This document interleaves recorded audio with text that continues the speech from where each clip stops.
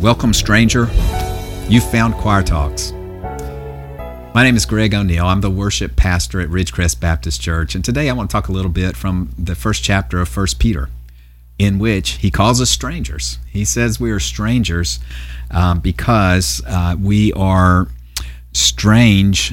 We're strangers to this culture and this world that we live in now that we have been called to follow Jesus. And in some ways, we are probably strange. We are strange to the world and the culture around us because we live differently and we have a different hope than they have.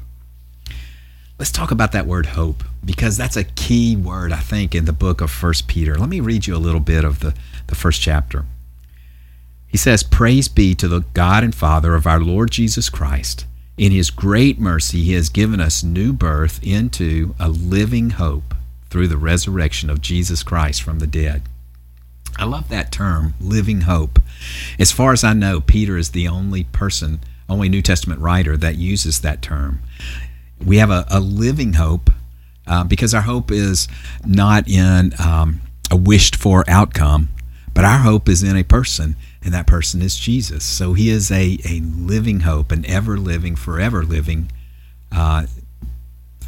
person that we follow, and our hope is in him. So it's a living hope.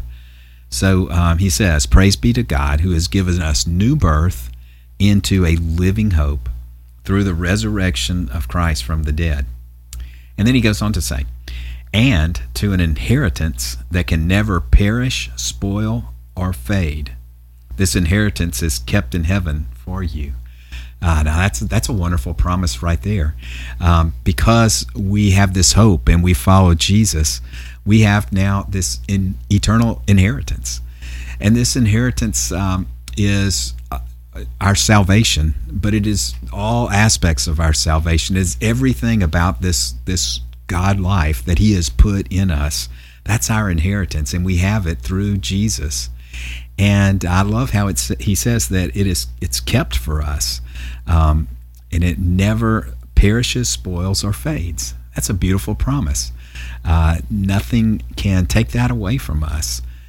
It is kept. That word "kept" is a military word. It means it's guarded, and we know that it's guarded. This hope that we have, this inheritance, is guarded by the most powerful presence in the universe. So we can trust that it will be there, and no one will snatch it away from God Almighty. He says that we have this inheritance for us who are, through faith, are shielded by God's power until the coming of the salvation that is ready to be revealed in the last time. Now he introduces a new topic, and that topic is suffering. And the reason why he does is that seems to be the purpose in his writing this letter to various believers in Asia. He sees and knows that persecution is heading their way and that they are going to have to suffer. So he's writing this letter to give them some understanding of how they need to view that in light of their Christian walk. So in verse 6 he says, "In all of this you greatly rejoice, though now for a little while you may have had to suffer grief in all kinds of trials. These come so that the proven genuineness of your faith, which is of greater worth than gold, which perishes though refined by fire, that your faith may result in praise and glory and honor when Jesus Christ is revealed." So here's the idea.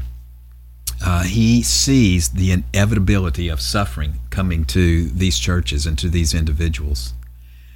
So we are not in the exact same position that they are, and yet this is true of our life also. There is the inevitability of suffering that comes to all of us.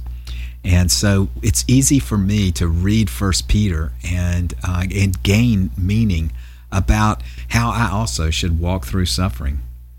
And so looking back at us, he says, "In all of this, you greatly rejoice." Now, all of this refers to what we read earlier about our living hope and our inheritance in heaven and the relationship that we have forever with God through Jesus.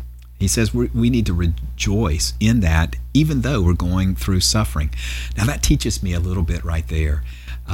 when I go through suffering, I need to have an eternal perspective or a bigger perspective than just the narrowness of the difficulty that I'm going through. I need to see that I'm an eternal being in an eternal relationship with God Almighty. And so what I go through in the short term here on earth is only a speck in comparison to the greatness of the relationship that I have with him and will have forever. So he says, rejoice in the things that you have, even though for a little while you may have to suffer grief. I like how he says a little while, by the way. That doesn't define the length of time that they were going to have to suffer, but it does suggest that suffering is for a season, that it doesn't come on us forever.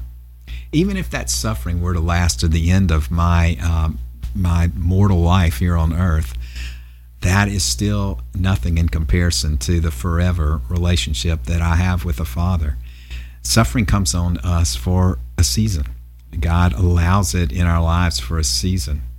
And in verse 7, I think there's another important thing to know about suffering. He says these sufferings, these trials have come on you so that the proven genuineness of your faith, which is of more worth than gold, may result in praise and glory and honor when Jesus Christ is revealed.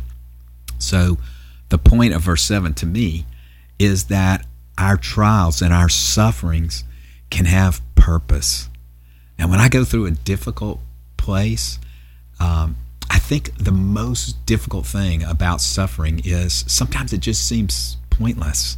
It seems like the universe has it out for us, and we're going through something that makes no sense and is worthless in our lives. But verse 7 implies to me that no matter what we go through, it can have purpose. God can use it, as he says here, that it proves or helps us to grow in our faith and the genuineness of our faith, he says.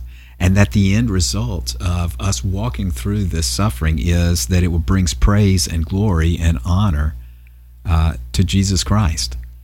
So when I walk through suffering, it is such a valuable tool to have an understanding that what I'm walking through has purpose, not only in my life to strengthen my faith, but also in the world at large, as it can shine the light and bring glory to Jesus. And if, as a believer, that's the ultimate goal of my life anyway. If I follow him, I want my life to bring glory to Jesus. And so there's no suffering that I go through that can separate me from that purpose. Hey, that's just a glimpse at the beginning of 1 Peter. Hope that you take some time to read through this great letter this week. Have a great week.